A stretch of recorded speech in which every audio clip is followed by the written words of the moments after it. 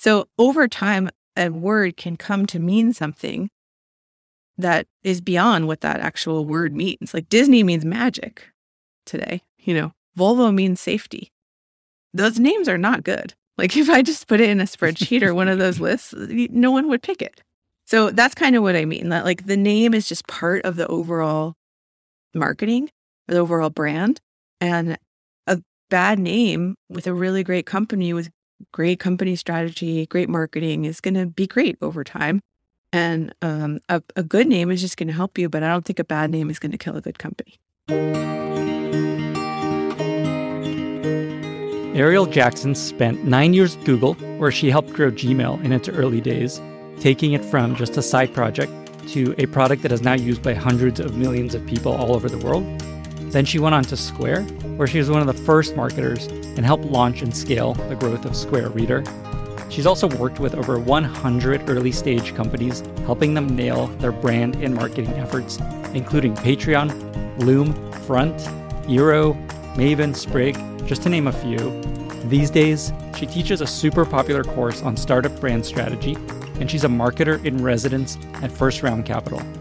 In our chat, we cover primarily 3 things: naming strategies for your startup or your product, a framework for developing your brand that includes your purpose, your positioning, and your personality, and also getting PR for your startup. I can't wait for you to listen to this conversation with Arielle.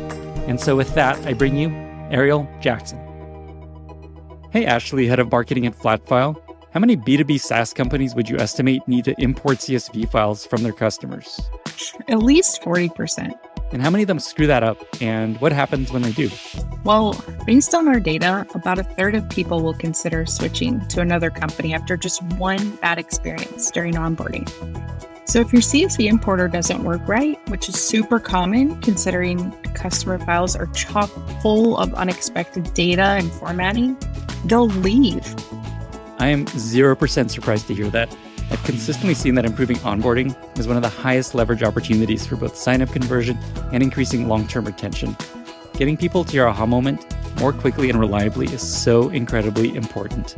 Totally. It's incredible to see how our customers like Square, Spotify, and Zora are able to grow their businesses on top of Flatfile. It's because flawless data onboarding acts like a catalyst to get them and their customers where they need to go faster. If you'd like to learn more or get started, check out Flatfile at flatfile.com/Lenny. This episode is brought to you by Unit. What did Gusto, Uber, Shopify, and AngelList all have in common? They've all decided to build banking into their product. According to AngelList head of product, banking makes every single feature more interesting. With it, our platform functions as financial mission control for our customers. Without it, we're just another software tool in a big, messy stack. Embedding banking into your product not only adds differentiation, but also helps you acquire, retain, and monetize your customers. Unit is the market leader in banking as a service, combining multiple bank partners with a developer-friendly API to empower companies of all sizes to launch accounts, cards, payments, and lending in just a few weeks. Unit is trusted by leading brands such as AngelList, Highbeam, Invoice2Go, and Roofstock. To hear more about how Unit enables companies like yours to build banking, visit unit.co/Lenny to request a demo or to try their free sandbox. That's unit.co/Lenny.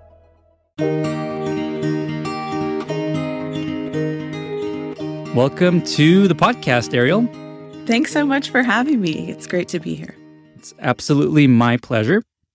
I've read so much of your writing online. You've done a lot of writing, which I found really helpful.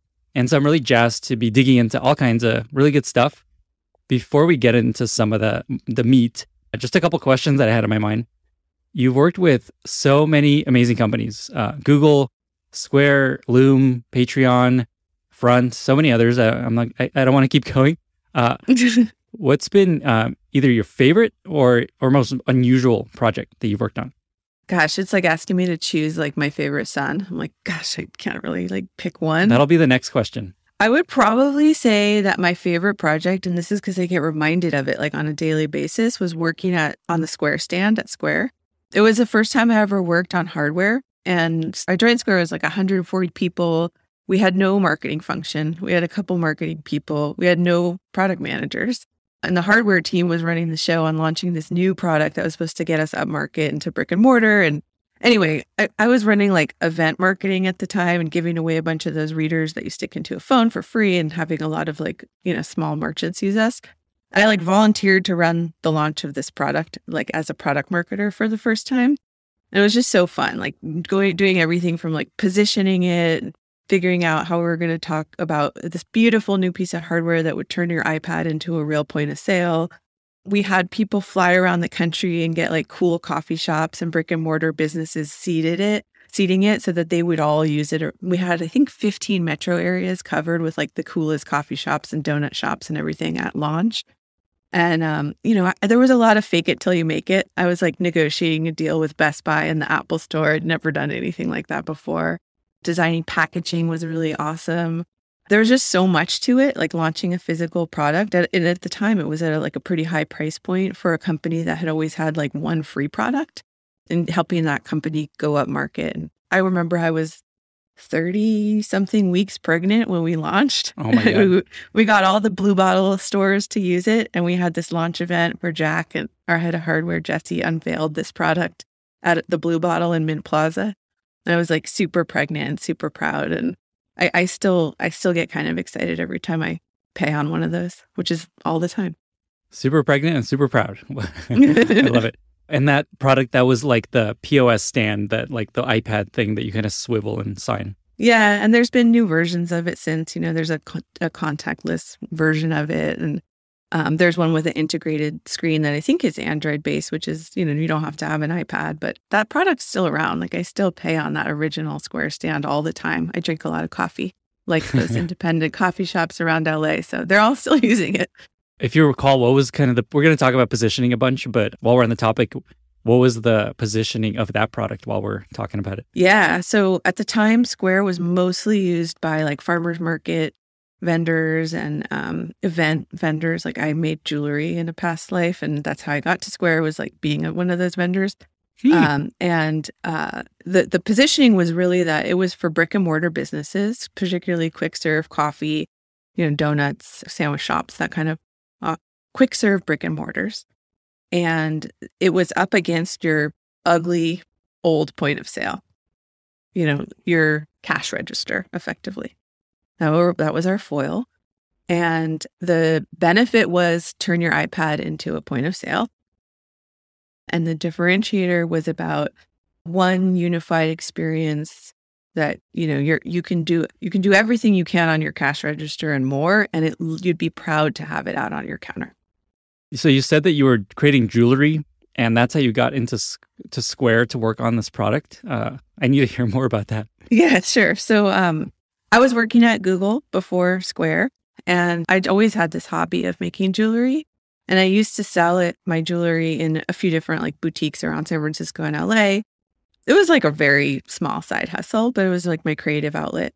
And I sold at craft fairs around like Hanukkah, Christmas time. So I used to sell and just take cash. And then I got a Square reader and I sold at a craft fair that year. And it was awesome. Like that Square reader, it helped people buy more. It helped me sort of look cool. It was just really great to accept credit cards. I'd never done it before. I used to take PayPal invoices and like be on my computer and like send someone an invoice and they'd get it. It was painful. All the reasons that people use Square, I experienced it. And two people I knew from Google, Megan Quinn and Kyle Zink, had gone to Square from Google. And so after I had that experience, I think I sent them both an email just being like, this thing's fucking awesome. I make jewelry. It was great. I sold, I think it was like 50% more than I did last year because I accepted credit cards. And I can't remember which of them wrote back first, but they were like, come interview. And so that was basically how I ended up at Square. Wow. I bet that helped you a lot through the interview. Actual personal experience. Having been a merchant, I think it helped me understand the small merchant that initially we were marketing to. And so today you are marketing expert in residence at First Round Capital. I was going to ask, what does that mean? And what is it that you do day to day these days? Sure. So after I left Square, I went to a tiny startup that was 7 people. They were funded by First Round, and I helped them with everything that a tiny startup that's trying to grow needs. What startup was that? It was called Cover. They were acquired by Twitter. It was an Android app that could get you the right apps at the right time based on where you were by changing the lock screen on your phone.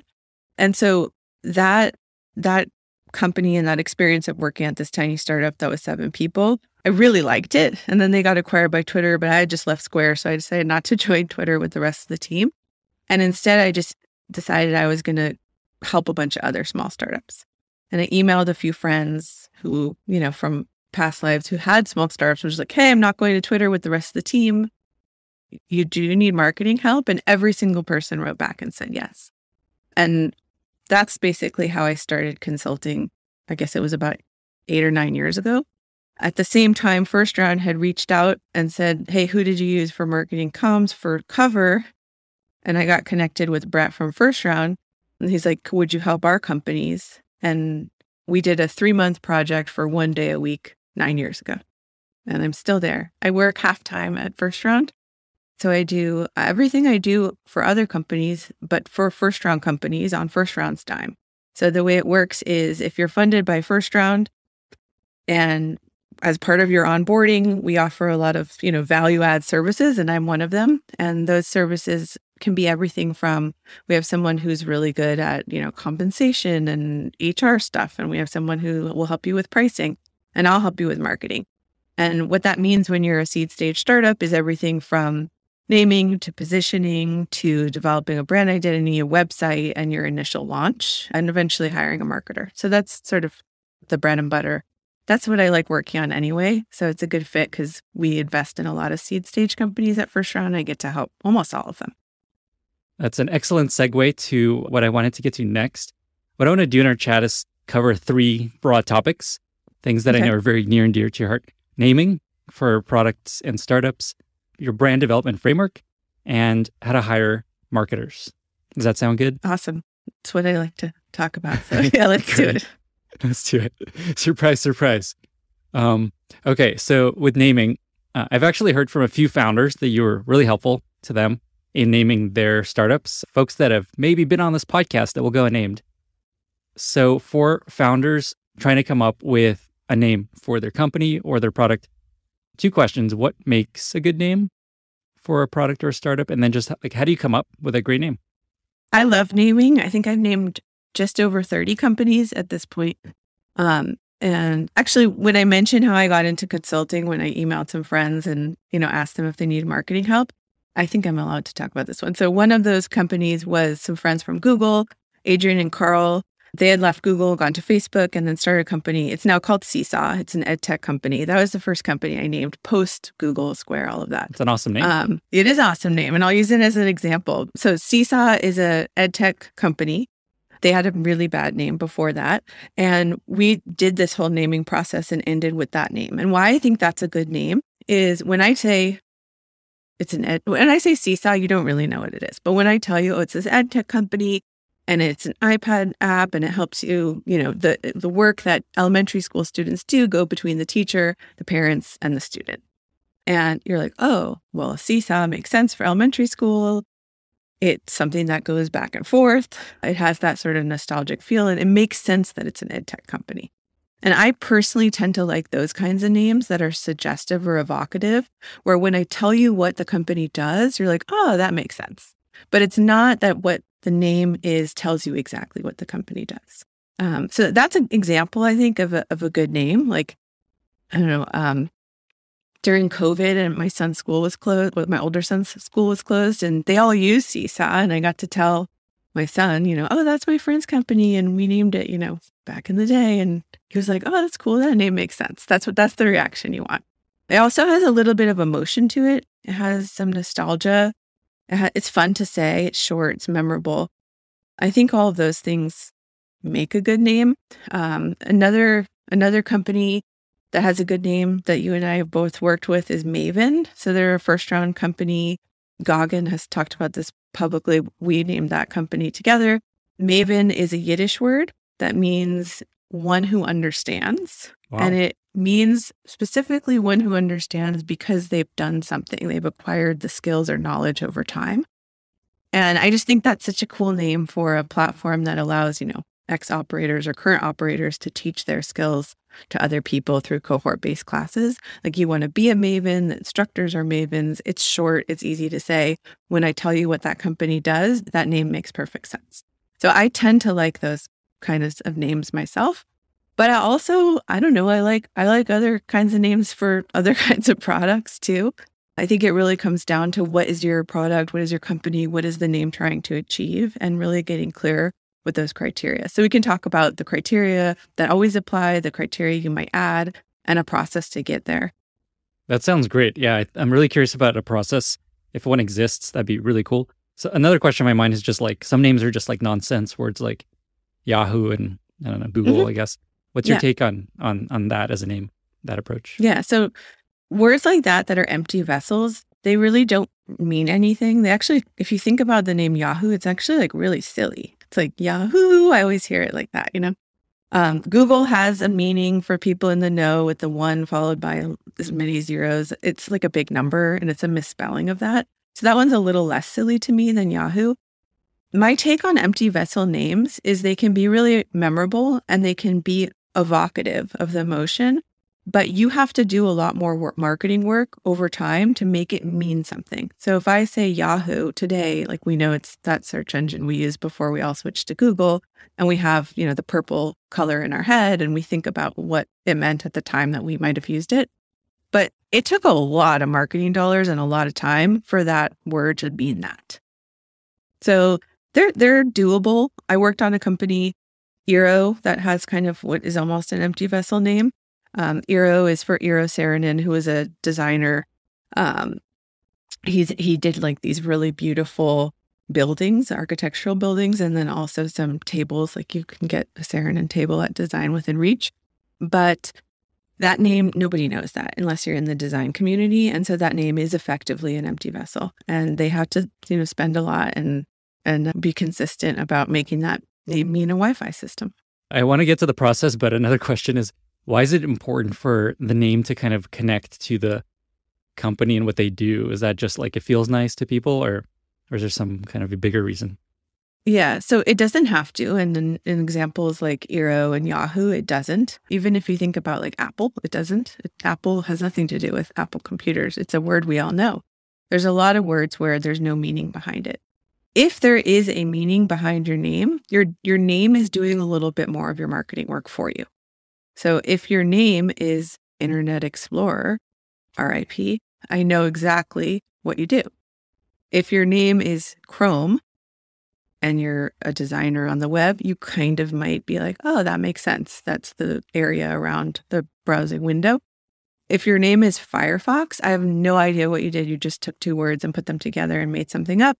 And now you have to spend and you have to be consistent over time in making that word mean something for people. But all 3 of those browsers were successful at a time, and I don't think the name had anything to do with Internet Explorer's demise.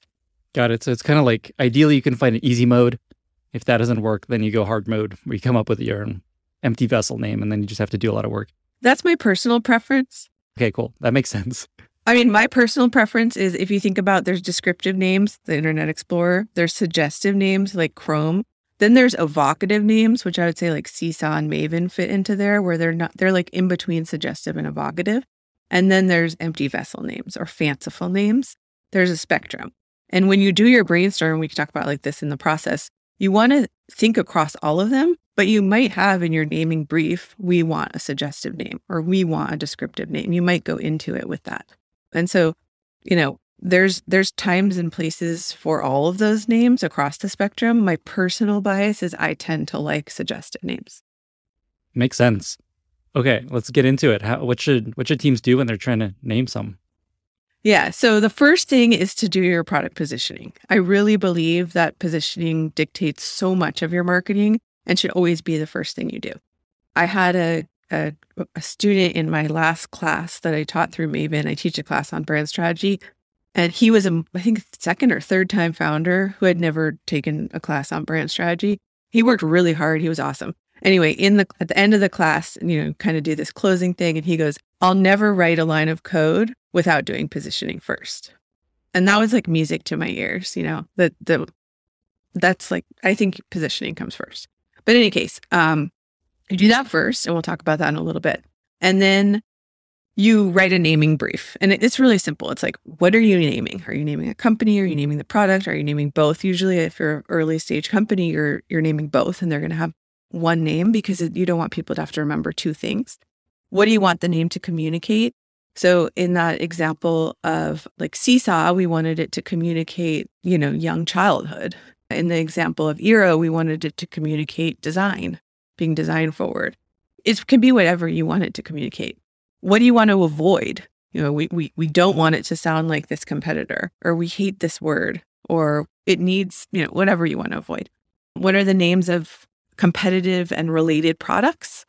And then are there other considerations? Like I worked with a company, another first-round company that was operating in China. And one of the considerations was this has to be pronounceable for a native Chinese speaker. Like that's a very valid additional consideration. And then there are 7 criteria for names that always apply, in my opinion. And you could add additional ones, like that Chinese speaking one would be an additional one. The 7 are trademark, which is kind of obvious. Like, can you use this? Are you violating someone else's trademark? And the second step with trademark is, do you need to proactively protect the name? Domain availability. So everyone gets hung up on getting a .com, like maven.com got maven.com. It was a long and arduous process that Goggin wrote about on Twitter. But these days, like you don't necessarily need the .com. Square operated on Square Up for a very, very long time. Lots of companies are operating on variants of a .com. So domain availability, distinctiveness. Is it memorable? Is it sound like someone else's name? That's, I think, one of the most important ones. Just, is it different and distinctive? Is it timeless? So there's a lot of naming trends. Like if you tell me Optimizely, I could tell you like what year was the company formed when it ends in LY. If you tell me a word like Flickr, I can tell you what year it was because that was the naming trend to remove vowels. So I generally stay away from naming trends because I want your company name not to sound dated in 10 or 20 years. The last one is, it's kind of related to that, what we talked about in the brief. What do you want the name to communicate? Which is the name reflective of your key messaging? Or does it somehow suggest an emotion or feeling that you're trying to convey?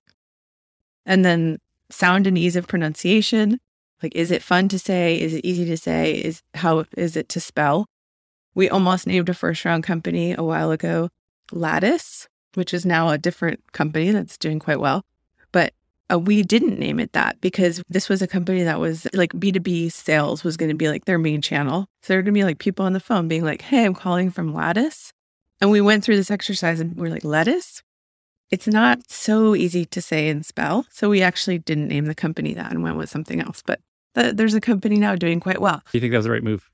I don't know. I always say a good name is only going to help you, but a bad name won't hurt a good company. So I don't really feel. Interesting. Good to know. Yeah, keep going. And then the last two are appearance. So there are some names that just like lend themselves really nicely to visual design, and they have to do with like how tall the letters are and is there symmetry, and like if you give this to designers, making a logo just like so awesome and cool and fun. And then length. So a lot of people want they want a name like Square and Stripe and these 1-syllable names, but a 2-syllable or even a 3-syllable name can often be more memorable. Lenny'sNewsletter.com. Shoot. Yeah. Well, so you got the Lenny part with the 2 syllables is generally like a nice sweet spot. Sweet. Have you put out a template or anything that folks can find to do this, or should they kind of listen here and take notes?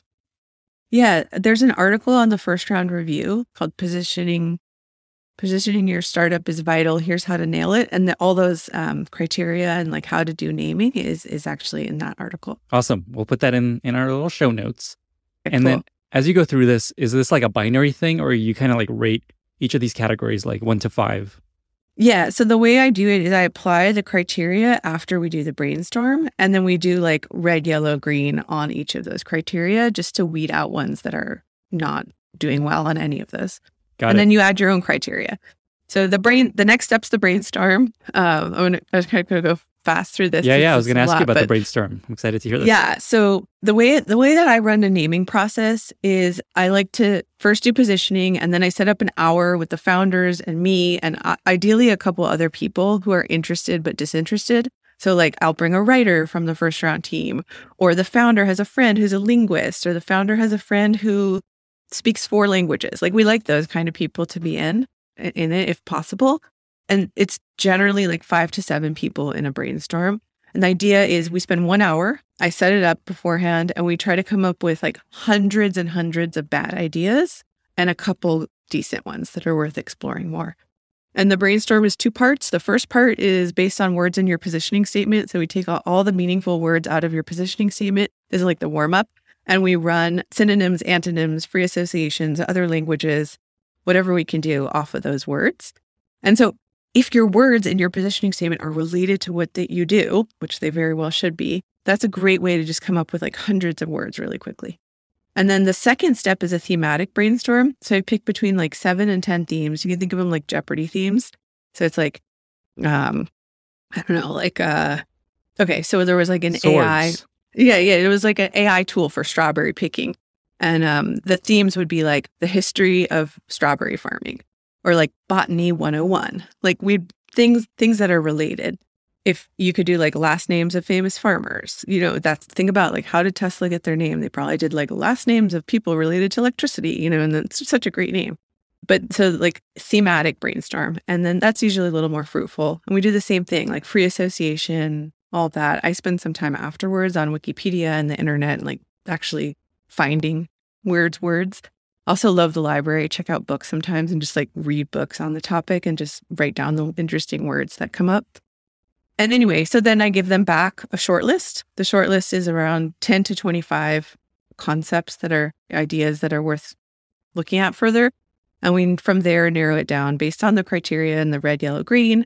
We come up with like 3 to 5. Don't come up with one because you might not get it for trademark. And it's really sad when you get really attached to one and then you can't use it. So yeah, 3 to 5 top contenders. And then you go through trademark process, domain, and kind of go from there. That was amazing. If you're doing a startup name versus a product, is the process any different, or is it basically the same? No, same. The only difference is if you have a lot of equity in your company name, like Square is a good example. Like Square had a lot of equity. Google is a perfect example. A lot of equity in the company name.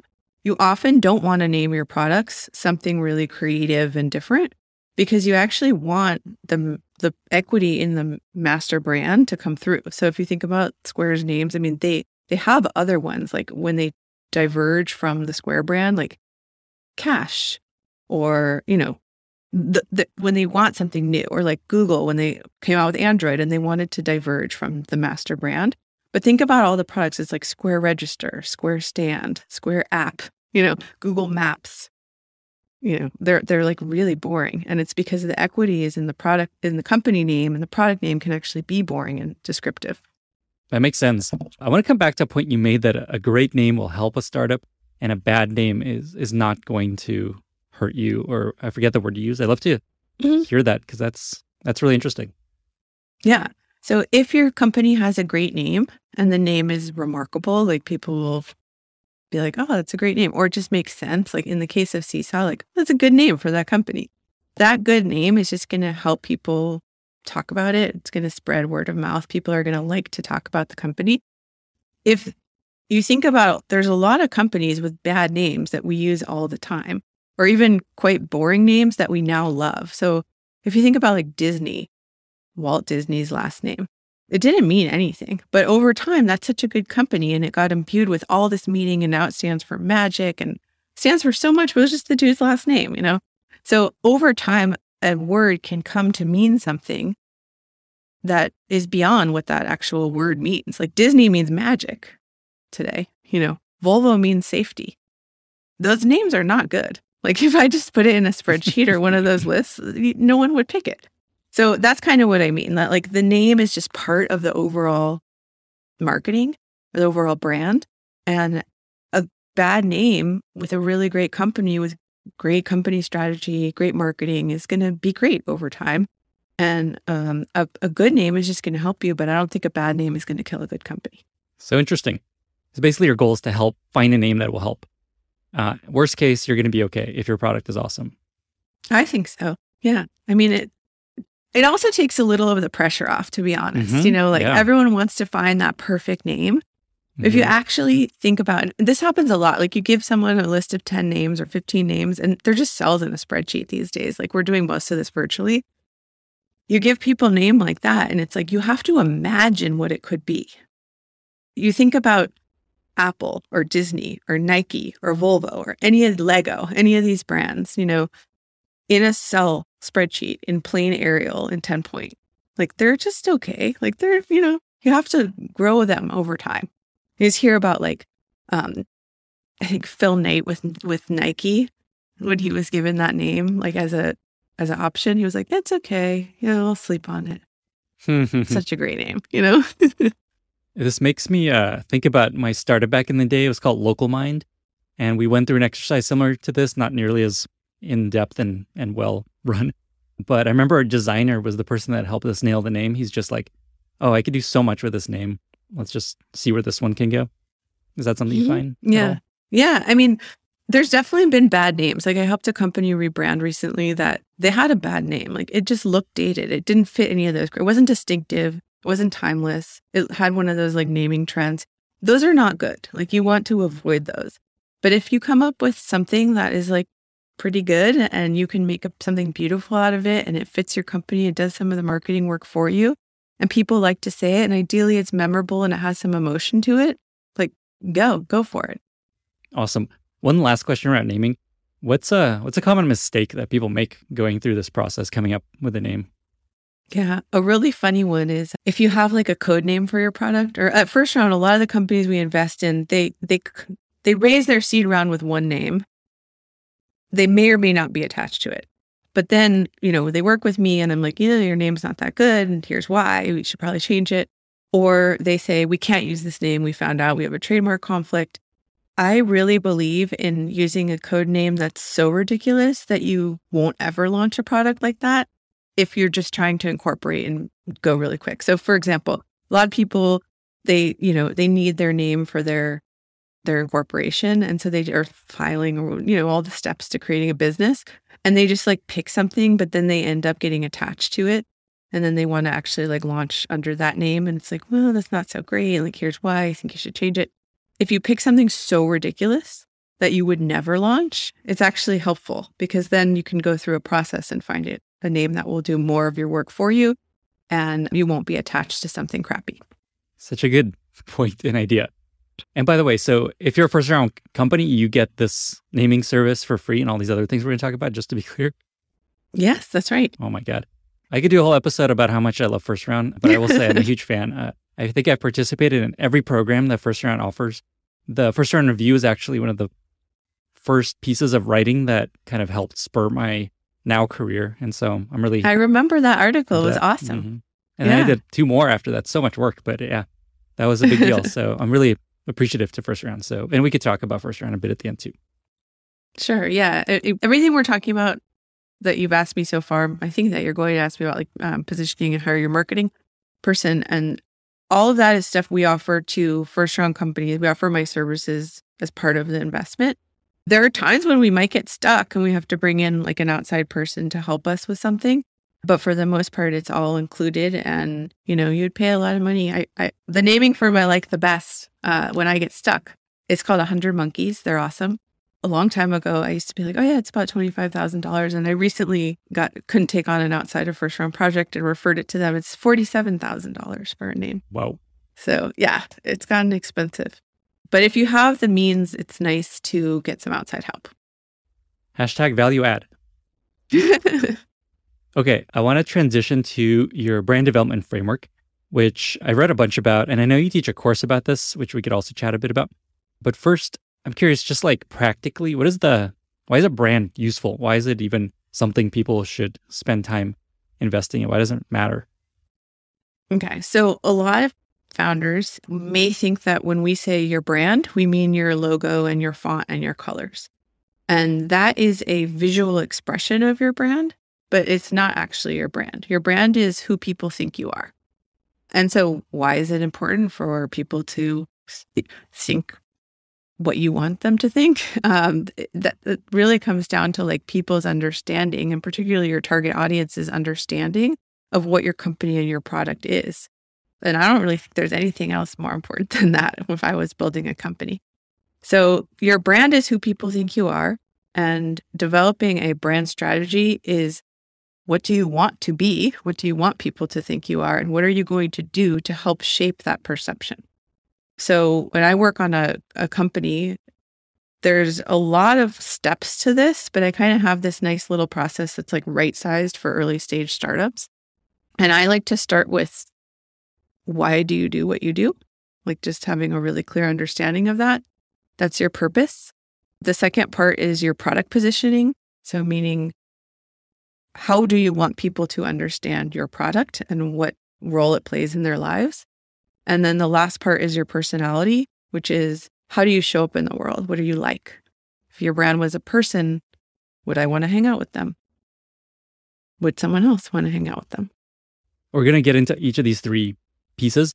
But before we get in there, as a founder, like, how do you know when you're done with your brand development? I know it's like a never-ending ongoing process, but like at the end of a process like this, is it like you figure out your purpose, positioning, and personality, and then there's like logo and colors. When you think about just like, here's the brand package, what are all the little pieces of it? And then we'll dive into these three elements. I think what you said is right. It's like you get those three components, your purpose, your positioning, your personality. You use that as an informant to your visual design and also to your tone of voice. So the way your copy sounds, the way you show up in written copy. And then ideally you have some sort of, a lot of companies have what they call like a style guide or like a brand style guide. And it really only covers logo, fonts, colors, like don't put our logo in blue, don't tilt it on an angle. Here's what it looks like in white. Here's what it looks like in black. Here's the favicon. But they don't have that for like, here's who we are. Here's 10 lines that could be ad copy for us. Here is why we do what we do. This is the personality of our brand. Here are 5 attributes. We are playful, but not silly. That we can talk about that a little bit more. But like, I think all of that belongs in the style guide, not just logo, font, colors, which is really just a visual articulation that feeds into your brand.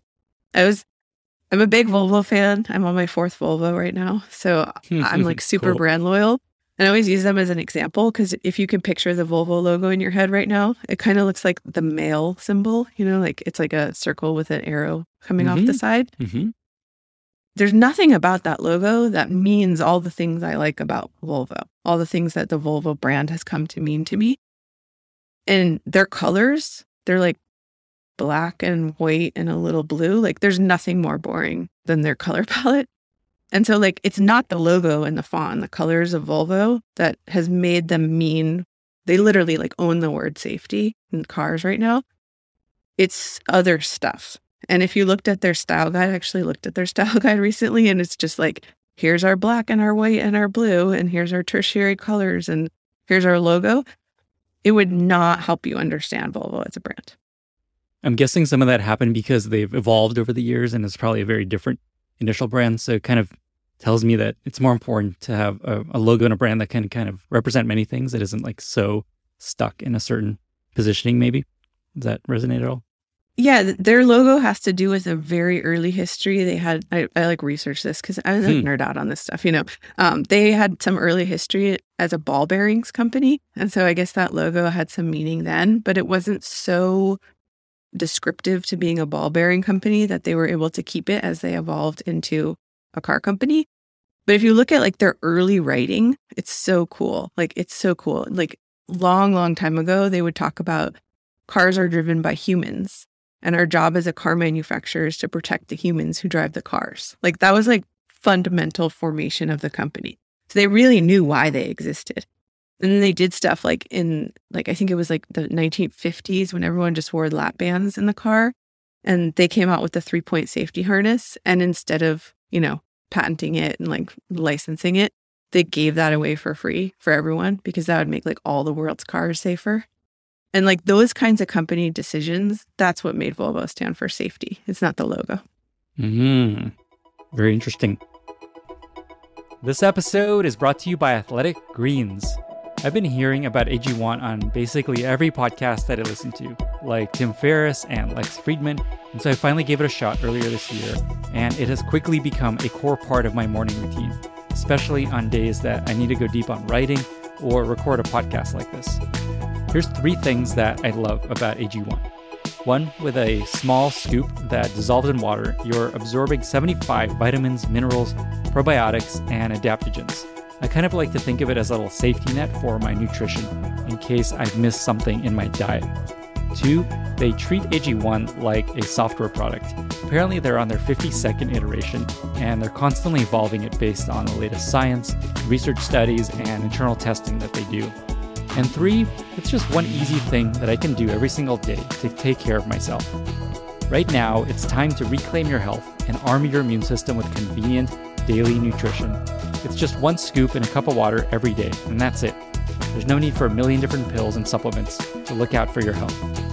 To make it easy, Athletic Greens is going to give you a free 1-year supply of immune-supporting vitamin D and 5 free travel packs with your first purchase. All you have to do is visit athleticgreens.com/Lenny. Again, that's athleticgreens.com/Lenny to take ownership over your health and pick up the ultimate daily nutritional insurance. One question on my mind before we get into these 3 elements, last question, kind of setting context, is if I'm like a non-founder or a PM, I'm just like, oh my God, a branding exercise is going to take months, it's going to suck up all these resources. I don't know what it's going to do for us. What kind of time frame do you recommend for early stage companies to go through kind of a branding exercise and go through something like this, and maybe even later stage, just like what's reasonable? Yeah. I mean, it depends on the stage of your company and how much you have already that you have to kind of like, it's hard for people to scrap what they already have. There's a lot of like sunk cost fallacy type stuff going on. If you're starting from nothing, I think you can do this in like 3 weeks. If you are starting, the naming process itself, because of trademark and domains, can take a little longer. When I name companies, it usually takes about a month just for naming. But like the whole brand strategy process, you could do if you're like a, really early stage company in a matter of weeks. And I think whatever time it takes you actually is going to save you so much time down the road. It's going to help you save time on company decision making. It's going to help you save time writing your website. You're literally like your web copy almost writes itself if you get this all done right. So it's a small investment of time up front that actually saves you a lot of time down the road, is how I would like sell it to a skeptical PM. You've sold it. That's sounds like very high ROI. Let's get into it. High ROI. So purpose is the first piece. What is that? And then what are some examples of really good executions of purpose that you've seen? Sure. So your purpose is why you do what you do. It makes people want to root for you. And it has a big role in aligning people to come want to work for you and to have employees all feel like they're part of something. I like to think of it as we exist to blank. And like whatever that blank is your purpose. Do you want to hear about like examples, or do you want to hear about like what makes a good purpose? Both would be most excellent. So a good purpose, it explains the change you want to see in the world irrespective of financial gain. So people often get hung up on like mission and vision and values and all this stuff. And like values are fine. They're like internal. I'm not going to talk about those today, but I don't care about mission and vision. I just want one thing, because people can only remember one thing, and it's your purpose, and it's why you do what you do. And when you articulate this really well, it helps you make company decisions. It exists on a 10-year or so frame. So everything we're talking about with product positioning is pretty malleable. It exists on like an 18-month frame if you're an early stage company. So it can evolve. Whereas your purpose is pretty much going to stay the same for like 10 years. It's that North Star.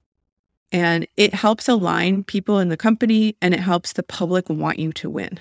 So a good one, like I worked at Google, right out of grad school, and Google's purpose was to organize the world's information and make it universally accessible and useful. And Google, I thought every company had a purpose that everyone at the company knew. Like, I just thought that was my first job, real job, It turns out that's not true. And Google's actually been amazing at this. Like I had a person in my last cohort who had recently left Google when there were like, 80 or 100,000 people.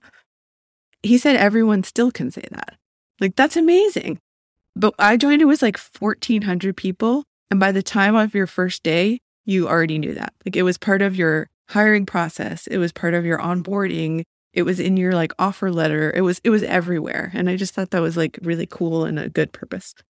One that is kind of related to financial gain, but I still think is cool, is Stripes, which is to increase the GDP of the internet.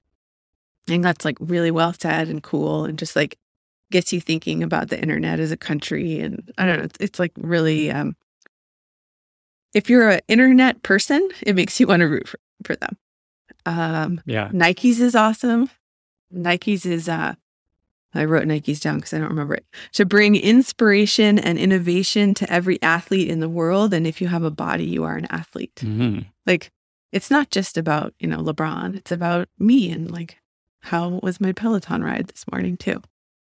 So those are some famous companies. I could tell you a little bit about some that I've worked on that I think are pretty cool, that are like companies you may not have heard of yet, just because sometimes we get hung up in like thinking Stripe and Nike and Google are awesome names because of all the meaning we have behind them. And I want to talk about some companies you may not have heard of, because you can have a good purpose and not be Stripe and Nike and Google. Yeah, that'd be awesome.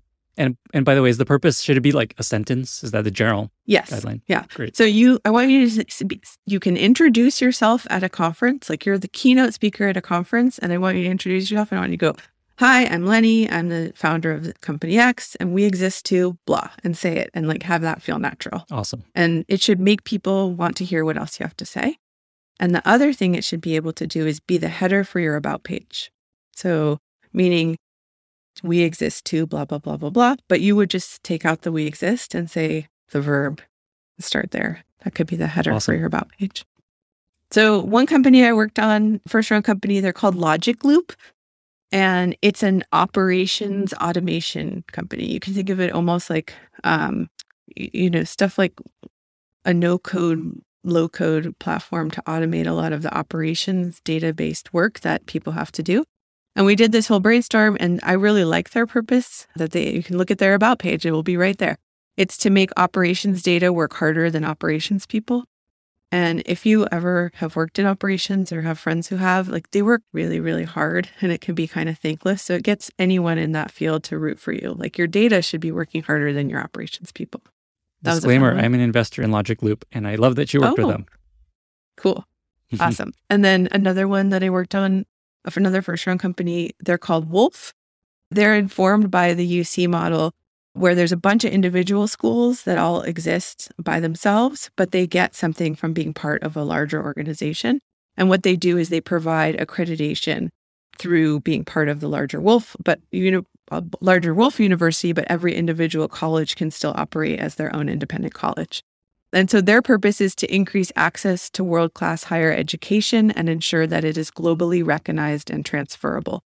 So this idea of, you should be able to take a class from the best instructor online and then go travel to Australia and take a class there, and then go to China and take a class there and get the best education that the world can offer.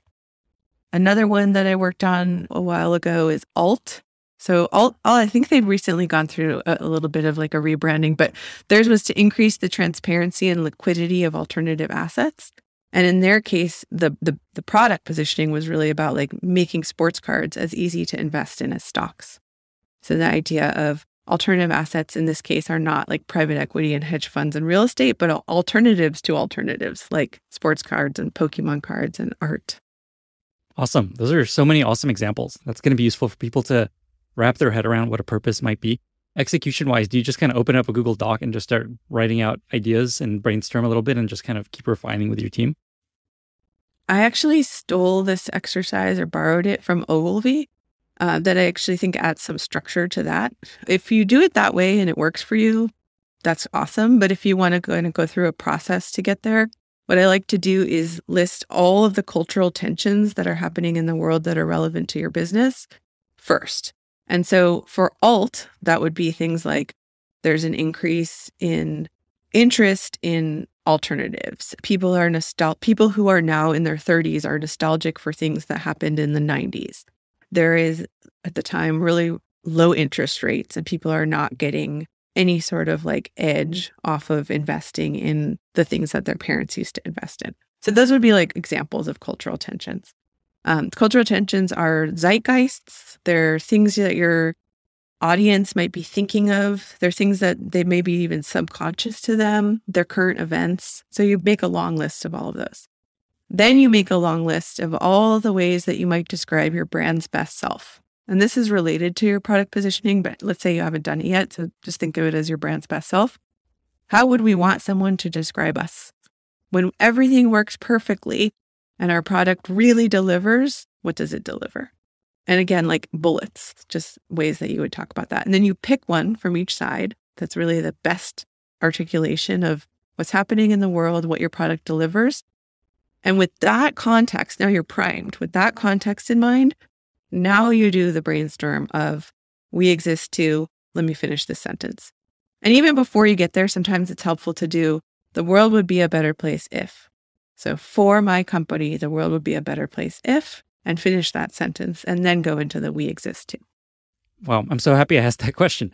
By the way, is there also a place we can point people to that are want to do this exercise? Is there another first round review post, or I know you have a course on this too.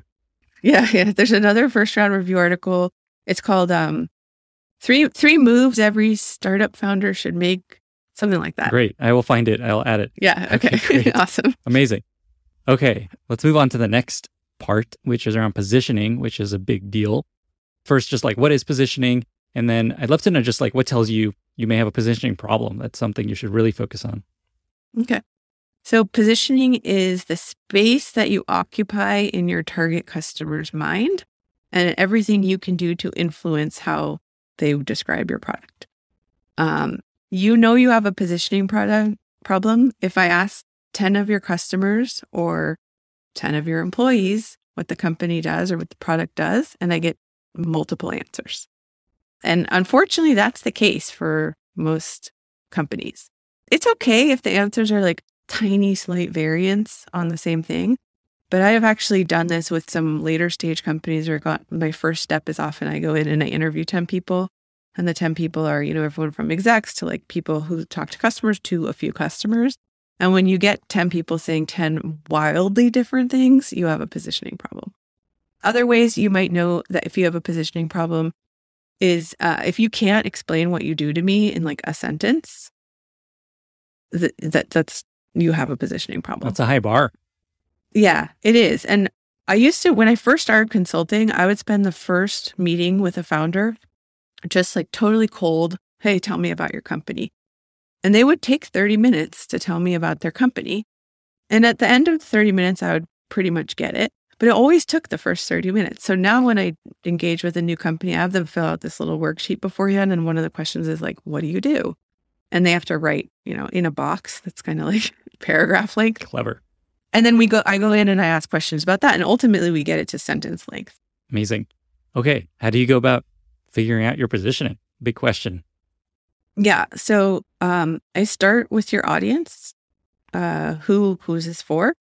And we really think about like, what's the broadest set of customers or users that you might have, and narrow in from there to a target audience, which is who are you outwardly going to try to acquire for the next 18 months? You can think of it like concentric circles. The biggest circle is like your TAM. As you get smaller, there's like 5 parts to it. So the biggest circle is circle 1, circle 2, circle 3, circle 4 is your target audience. All of the circles have to be contained within the bigger circle. And then the dot in the middle is your model persona. So this is actually like a person with a name and an age and a location and a job and, feelings and priorities and interests and all of that. And so we talk about the model user and the target audience. The target audience, again, is who will you outwardly try to acquire for the next 18 months if you're an early stage company. It's very possible that you're going to acquire people outside of that circle, like in the next circle or even the bigger circle, but they're not who you're actively going out to try to acquire. Can I ask a couple questions on the person? Yeah. I'm doing some writing and research into this stuff.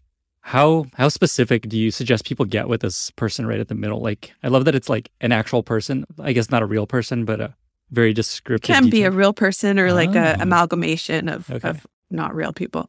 So with the target audience, I like to think of it as something you could name. So with Eero, it was tech savvy dads, right? It's a category of people. And then the model persona, or like that individual user who represents a tech savvy dad, for them was this guy who had teenage kids, lived in suburban St. Louis, had a 2,800 square foot house that was made of brick, worked at home on Fridays. His kids were into gaming. He was the VP of sales at a company that was like tech adjacent, but not tech. He was more of like a tech enthusiast than a actual like software engineer. We knew a lot about him. Like I could tell you a lot about him. It's kind of robust, but tech savvy dads was the way to represent him and all other people like him. That would be their target audience. A lot of founders have trouble recognizing that going very focused and niche is a good idea versus like, man, I'm just going to have these 10 people in the world that really want what I want. Mm-hmm. What have you found to be the reason it's very powerful and important to start really focused? Yeah. So when you are an early stage company, the worst thing you can do is try to be everything to everyone, because you don't have enough runway, and even like you just don't have enough of anything to do that successfully. The best thing you can do is find an audience that is big enough that if you dominated, if you got to significant market share among that audience, you would be a giant business. And tech savvy dads is a pretty big audience. Also, that's just who you're outbound going to try to acquire for the next 18 months. I'm a tech savvy mom, or not. I live with a tech savvy dad. I have an Eero system. It doesn't mean everyone you'll ever acquire must be in that audience. It means that is who we're focused on acquiring. Awesome. I took a soft course around the positioning process. I think we kind of went off course with concentric circles model. So I'll give it back to you to keep going. Yeah. Okay. So the way that I like to run positioning exercise is to start with who is this for? And then what is the problem that they have? Like there's some problem usually that these people have. They may not even be aware it's a problem, or they may not be experiencing the problem as particularly troubling, but there's something going on for these people. And then how do they address that problem today? So they do something, they're buying something, they have a workaround, they're doing something today. And that something might not be another startup or your direct competitor. It might be the old way of doing things, but they're doing something. So we go through like, who is it for? What's their problem? How do they address it? And then what do you make? How does it work? And what would you want a happy user of your product or service to tell another? And that's kind of like, if you answer all of those questions, it ultimately leads into this like classic for statement, which is not something I invented. It's something that's been around for like 40 or 50 years. And I learned it when I was 22. And I think it's one of the most powerful tools in marketing. It can feel like Mad Libs if you just approach it cold. But if you've gone through that work of defining who is it and what's their problem, all it is a distillation of that. So that statement is like for target audience, who, there's a statement of need or opportunity. And then you say like our product name is a category that has a benefit. Unlike the old thing they were doing, our product works this other way. Awesome. And we'll link to the post that actually has that so people don't have to write this all down. That last piece you mentioned, I hadn't heard before. The idea of what will they tell other people, or how will they describe it to other people? Is that right? Mm-hmm. Yeah. So I believe that great benefits, if you've defined your benefit really, really well, will actually be the thing that will be the H1 on your homepage and will be the thing that you want someone to tell someone else. Like think about Square Stand and turn your iPad into a point of sale, right? Turn your iPad into a point of sale. Like, yeah, if I went to a small business owner and they were having drinks with a friend who's also a small business owner, what would I want them to say about the Square Stand?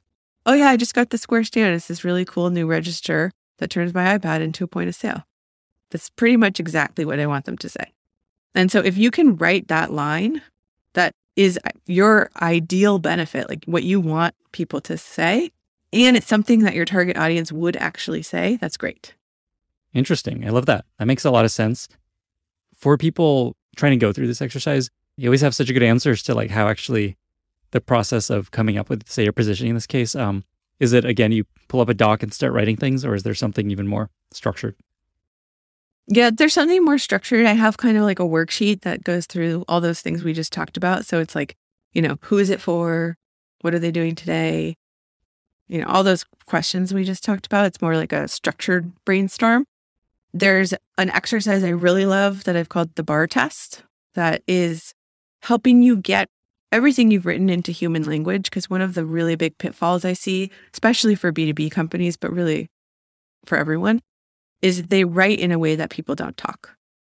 So the document, when I get the first draft back from founders, often has things like leverages and empowers and like all these, nobody talks like that. And so getting this into like turns your iPad into a point of sale, blankets your home in fast, reliable Wi-Fi, records your screen and cam at the same time. Like really basic stuff that it describes your product in a way that someone would actually say, like that's the type of language that I think people want to use. So the bar test is first of all, you've defined your target. Now you pretend to be someone in your target having drinks with someone else in your target at a bar. And you have to be able to say, hey, I just started using product name. It's this really great category, that benefit. And the other person goes, tell me more, or that's cool. What do you mean? Or some other, similar prompt. And then you have to say your differentiator. You actually have to say it out loud. And if you run through that test and it's actually stuff people would say out loud, then you've done a pretty good job and you can start using that copy publicly. That is very cool. I have not heard this bar test before.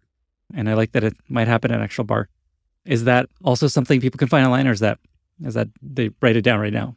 Ooh, I don't know if that's online. Okay, cool. This is it. Exclusive. Yeah, that's in my course. And we talk a lot about that. And we go through the exercise like a real role play in the course. But yeah, take some notes. I like that a lot. Thanks. Your point reminded me of an email I just pulled up that I got from ADP. Your point about just like you want to make sure your branding is something that feels like something you would say to a person. So it's like ADP, which is a security, service for fire, like alarms. I got this email like summer's on with fun, or our free secure app and more. And then it's like, make summer safer and more fun at home or away. Like ADP, you're not going to make it more fun. What are you talking about? See, that's an example of trying too hard. Right. Like they tried too hard to make it sound colloquial and fun. Like they're a security system. It should be more like secure your home while you're away. Like right.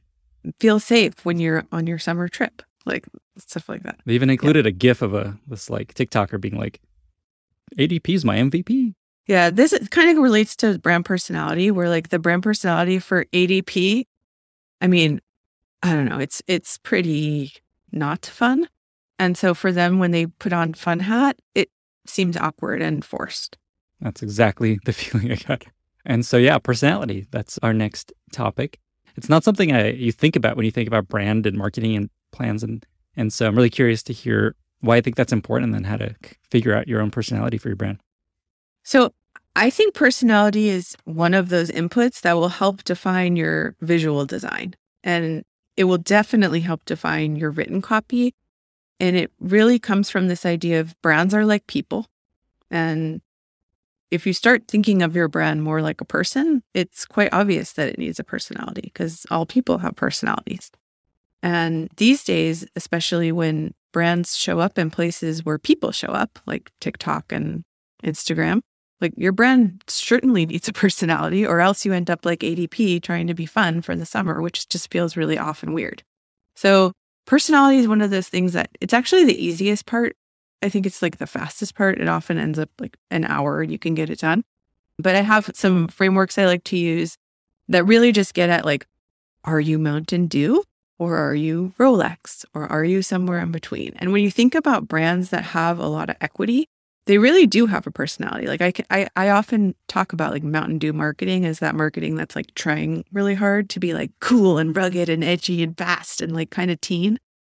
And Rolex, it's very like, Grey Poupon, like, like, oh, do you roll down your window and do you have any Grey Poupon? Like it's fancy and sophisticated and a little bit like aspirational and maybe even a little British. And like all those two things are really, really, really different, right? And there's a lot in the middle. And not everyone's going to be a Mountain Dew or Rolex, but where are you? And so you can just like write it down. I think a lot of these answers come back to like, if you're good with just opening a blank Google Doc and like writing down who you are, by all means, go for it. And if that feels daunting and hard for you, like use a framework. And the framework that I like to use has two parts. The first part is based on some academic research by Jennifer Aker. And it basically analyzed the top brands in the world and figured out that all brands can be segmented into 5 dimensions of brand personality, and that really strong brands spike in 2 of the 5. So the 5 dimensions that she found were sincerity. So this is like, is it down to earth and honest? Excitement, it's spirited. This is a Mountain Dew thing. Competence, reliable and intelligent. Sophistication, which is charming and upper class. And rugged, outdoorsy and tough. So sincerity, excitement, competence, sophistication, and ruggedness. And going back to those 2 brands we just discussed, Mountain Dew is rugged and exciting. Rolex is sophisticated and competent. And you can do this with like any brand you admire, or just think about brands you like and kind of deduce them to their 2 of those 5. So that's the first step. Which 2 of those 5 are you going to spike in? And it turns out a lot of tech companies end up spiking in sincerity and competence. Just usually does happen that way. Amazon is sincere and competent. Google is sincere and competent. Apple is not. Apple has a little more of that like sophistication to it. But in any case, like if you just did that, we would end in a world where everyone's sincere and competent, and or maybe sophisticated and competent. It's like really boring world. So the next step after you do that is to define 5 attributes, like 5 brand personalities, thinking about those 2 dimensions. And I like to think about this as a star, like a 5-point star. And brands need tension to be interesting. So if you tell me like, we're helpful, we're nice, we're approachable, we're competent, and we're reliable, like you basically haven't told me anything because you just used 3 words to say one thing and 2 words to say another thing. Whereas if you tell me, oh, well, we're really savvy, but we're also really approachable, like that's kind of cool because people who are expert aren't always approachable. They have to have a little tension. And then you want to write them as statements that say like, we are X, but not Y, where Y is taking X too far. So in the example, like Google is playful, but not silly. So they would say, we are playful, but not silly. Or maybe Mountain Dew would say, we are daring, but not stupid. So like taking that attribute a little too far. And so, then you end up with these 5 statements that are like, we are X, but not Y. And those are really useful in informing how you write, and maybe even like what your visual design would look like, and certainly what like your illustration style, photography style, ad copy will be like. Once you've gone through that exercise and in maybe all the other 2 pieces, where do you put this? Is this just like in a doc that's like, here's our brand overview, here's our personality, here's our positioning, here's our purpose, and then you refer back to that whenever you're designing and putting together strategies? Is that how it works? I mean, yeah, you could do it that way. That's definitely one way of doing it. That's a good start. I think that one other place where it shows up, like we talked about that visual style guide that everyone has that they give to like an agency or copywriter who's writing on their behalf. I think these should all be inputs into that doc that you end up sharing. I think it should go into any like onboarding you do for new employees so that they understand who the company is. Any partners that you're marketing with, co-branding, all of that. Like it should really be, think of it as like your little brand Bible about who you are. And also it should be revisited when you're doing, let's say, a new product, or to make sure, does this need to be updated, or does this new product need to fit into who we are? What do you call this document / place? When I take all those 3 components and then add a bunch of other stuff, I call it a creative brief, which is the thing you would hand to an agency or a writer who's writing on your behalf. It would include some other things too that we didn't talk about, like creative inspiration, direction. So picking, visual clips and written clips and all these things that you like and that you don't like. So you can show both positive examples and counter examples to the thing you're looking for. Awesome. Thank you for all of that. There's so much juice there. I think people are going to have to listen to this a couple times to get all the learnings. Before I let you go, there's 2 other areas I wanted to dive into, but I'll keep them brief because I know we're going long. One is about getting PR. And just like a question I wanted to ask you while I had you, founders and even bigger companies are always just like, man, they're always like, how do I get PR? How do I get press for my product? Even though it's sometimes a waste of time. Do you have just any tactical advice for startups hoping to get some PR? You mean initial coverage around a launch or ongoing? Okay. Let's say early on, yeah, for like a launch. Sure. So the first one is to get your story straight. So many times I have founders come to me and they're like, hey, we need help with this announcement. And I'm like, cool, what's the announcement? And back to the 30 minutes until I understand what the company is. So if you can't describe it to me in a sentence, your reporter is certainly not going to understand it in a sentence, and they won't be able to describe it to their audience in a sentence. And so really getting your story straight, all the stuff we talked about specifically around product positioning is so key. Almost always when someone comes to me and says, I'm ready to announce, we go back to positioning first. Also make sure that your website is ready for like the traffic you're going to drive to it, that you're not driving traffic to a name that you're going to later scrap. Like, are you really ready for this? So all those, go back to all the other things we discussed first. And then having realistic expectations about the outlets that will cover you and the time it will take to get them. So a lot of people will be like, I'm launching next week. And it's like, well, cool that you're doing that, but no reporter is going to cover you next week. It just doesn't work like that anymore. 5 years ago, 8 years ago, founders could really dictate the date of a launch announcement. They could brief 3 to 5 outlets under embargo, which means like, you all can't tell our secret news until we tell you at this time you can publish. And at that time, 3 of the 5 would all file a story and write. And it just doesn't work like that anymore. These days, for early stage startups, we're almost always running the launch announcement as an exclusive, which means you give the news to a single outlet and they're the only ones who get to write about it. You can obviously still do all your own owned and operated stuff, your blog, your social, your investors, your friends and family, but they're the only like news outlet who gets to write about it. So having expectation that like this is probably going to be an exclusive. It's harder than ever to secure funding for a seed stage company. And funding in and of itself is like not that interesting anymore. There's so many bad companies getting funding. There's so many good companies getting funding too. It's just like more than ever. And the number of reporters and the number of outlets that are covering it is just less than it used to be. So really just thinking about like, well, who writes about this space? Do they write about companies at my stage? That's another really big one is, hey, we want the New York Times. It's like, cool. No one's at the New York Times has ever covered a seed stage startup unless it's like crazy for the last 5 years. Who do you think is going to write about you? But there are still outlets that do, you know.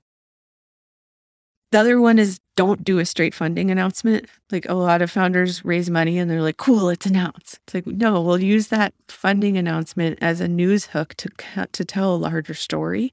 The larger story might be your product's available. You have reference customers. You have momentum. You have some great partnership that you're announcing. There's something else going on, not just your funding. And using your funding as part of that initial launch is great, but what else are you announcing? The last thing is really about making what you do interesting and relevant so that it's not just interesting and relevant to you and like the 3 other people who work there at the time, but interesting to all the readers of whatever outlet you're trying to target.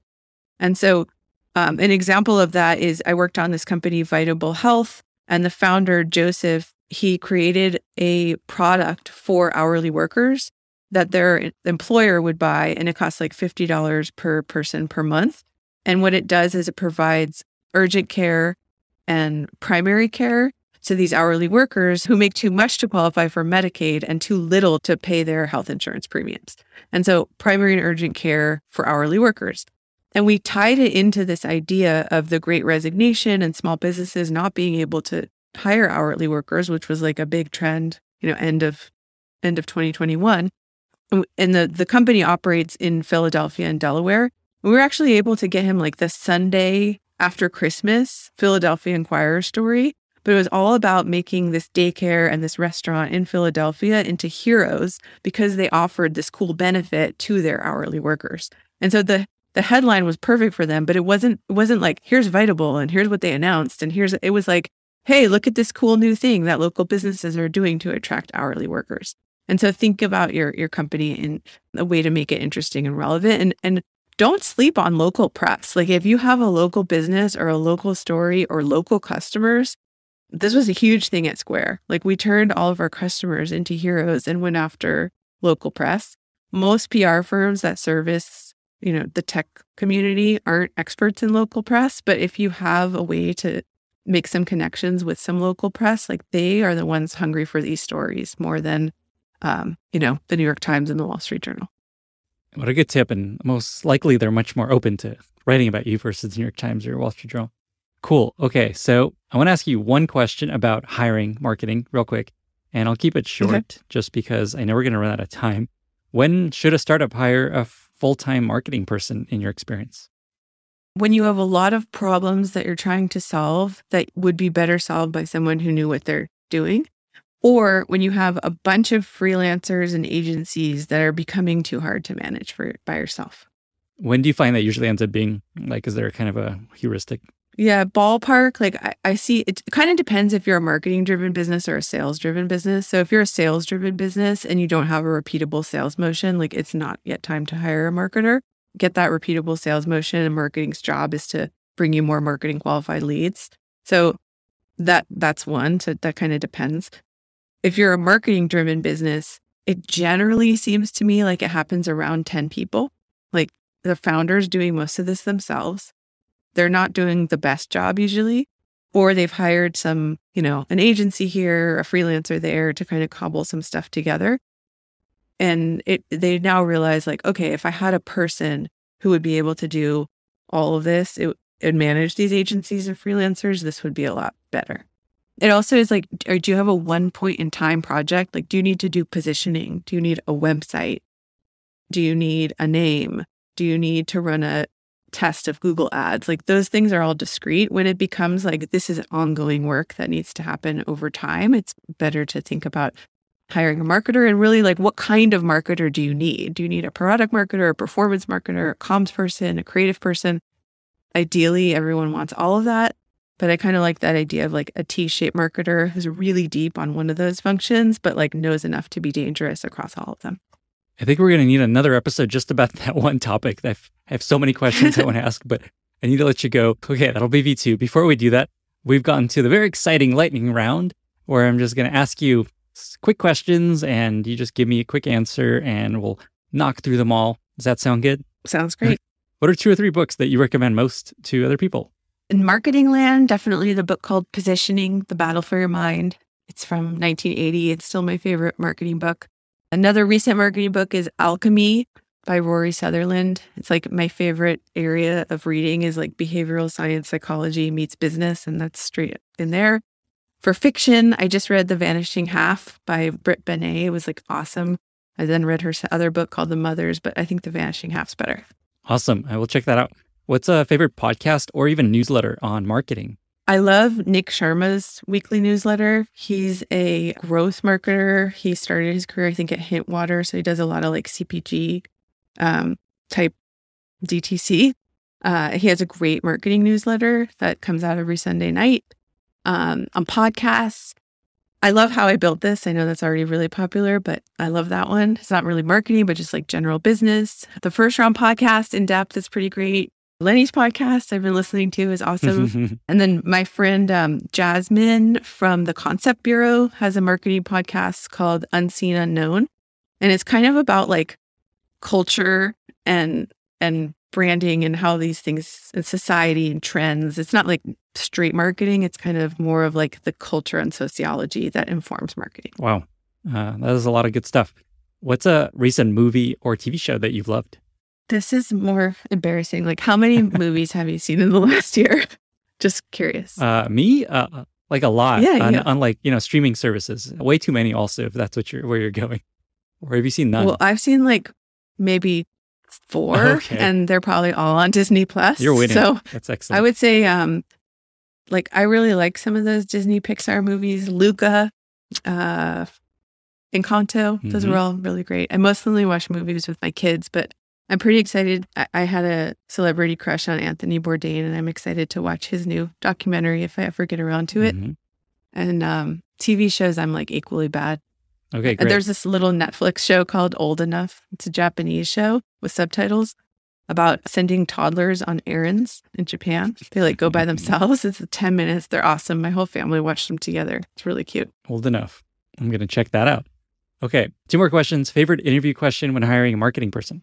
It's probably tell me a project you're proud of. Tell me about a project you're proud of. It's just really open-ended and get to hear a lot about a lot of things that way. And then maybe runner-up is like, tell me about a campaign you recently come across that you were not involved with that you thought was cool. Love that. Okay. Final question. Who else in the industry do you most respect as a thought leader? In the marketing industry? In the marketing industry, yeah, sure. I guess like old school thought leaders, David Ogilvy, Rory Sutherland, Seth Godin. New school thought leaders, we mentioned Nick Sharma. There's a woman named, I'm probably going to butcher her name, Anna Angelic. She has a newsletter that I didn't mention before. It's called The Sociology of Business. That's really good. She's a CMO, Chief Brand Officer type. She kind of turned around Banana Republic recently, which was cool. Emily Hayward from Red Antler. I also really like Ross. I don't know this guy, but Ross Simmons from Foundation, which is a content marketing agency. I'm not like a content marketing expert, but he really is. And I think he puts out some good content. Man, these show notes are going to be a long list of great stuff. Arielle, thank you so much for being here. There's just so much jam-packed knowledge. I think, I don't know if people were prepared when they started listening to this. And so congrats on making it through. And I hope you're probably going to go back and listen again and again.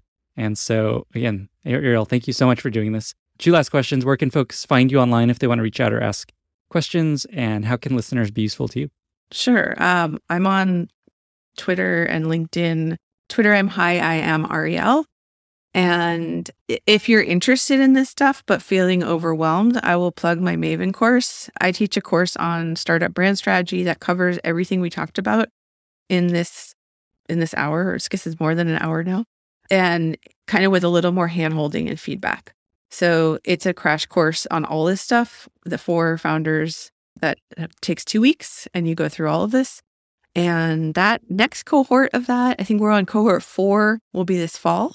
So you can apply for that course at maven.com/Arielle/startup brand strategy.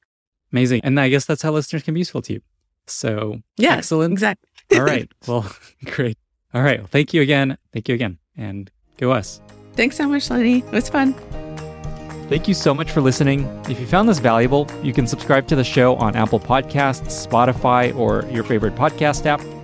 Also, please consider giving us a rating or leaving a review, as that really helps other listeners find the podcast. You can find all past episodes or learn more about the show at lennyspodcast.com. See you in the next episode.